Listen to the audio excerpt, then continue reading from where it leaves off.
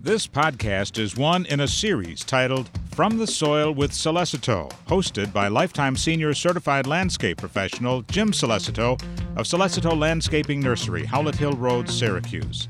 These commentaries focus on landscape management practices that use only natural products and methods, safe for the environment, and that bring beauty to the landscape. And now, Jim Solicito. The strength of Solicito Landscaping Nursery has always been discovering ideas from other parts of the world and then making them part of our company culture. Inquiring minds want to grow.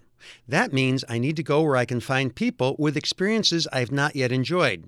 Since Cuba is the largest organic farming nation in the world, I've spent time the past 2 winters working at Las Lara Finca outside of Havana, exchanging ideas and techniques that would work on both sides of the Florida Straits.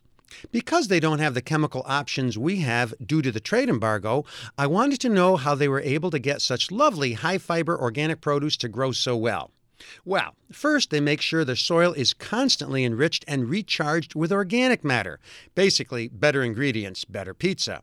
American topsoil might start with 3% organic matter, which is the important part that's used by plants and needs to be added every year. Cuban soils start out worse, but end up well over 8% organic after they dig in their compost. The screen topsoil at our garden center is 20% compost.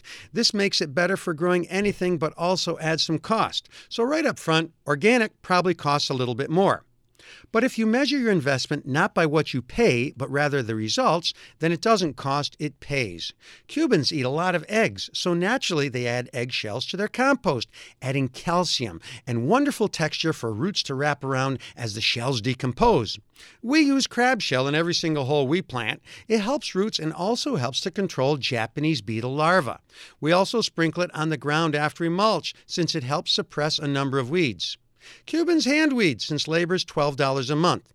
We spray weeds while they're still small, using a lot less product. When the air temperature is above 70 degrees, organic burnout works very efficiently. Diligent, persistent hand weeding does work, but our labor rates are significantly higher than the $12 a month. Spraying takes less time, it's both efficient and effective.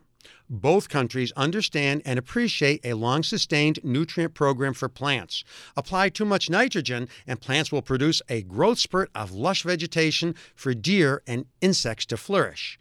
By using organic, slow-release Neptune's Harvest fish and seaweed tonic, similar to a Cuban homebrew, you give the plants what they need in a concentration that they can utilize and have lush, healthy growth with the fewest number of insects and diseases present. And that's what doing things organically is really all about.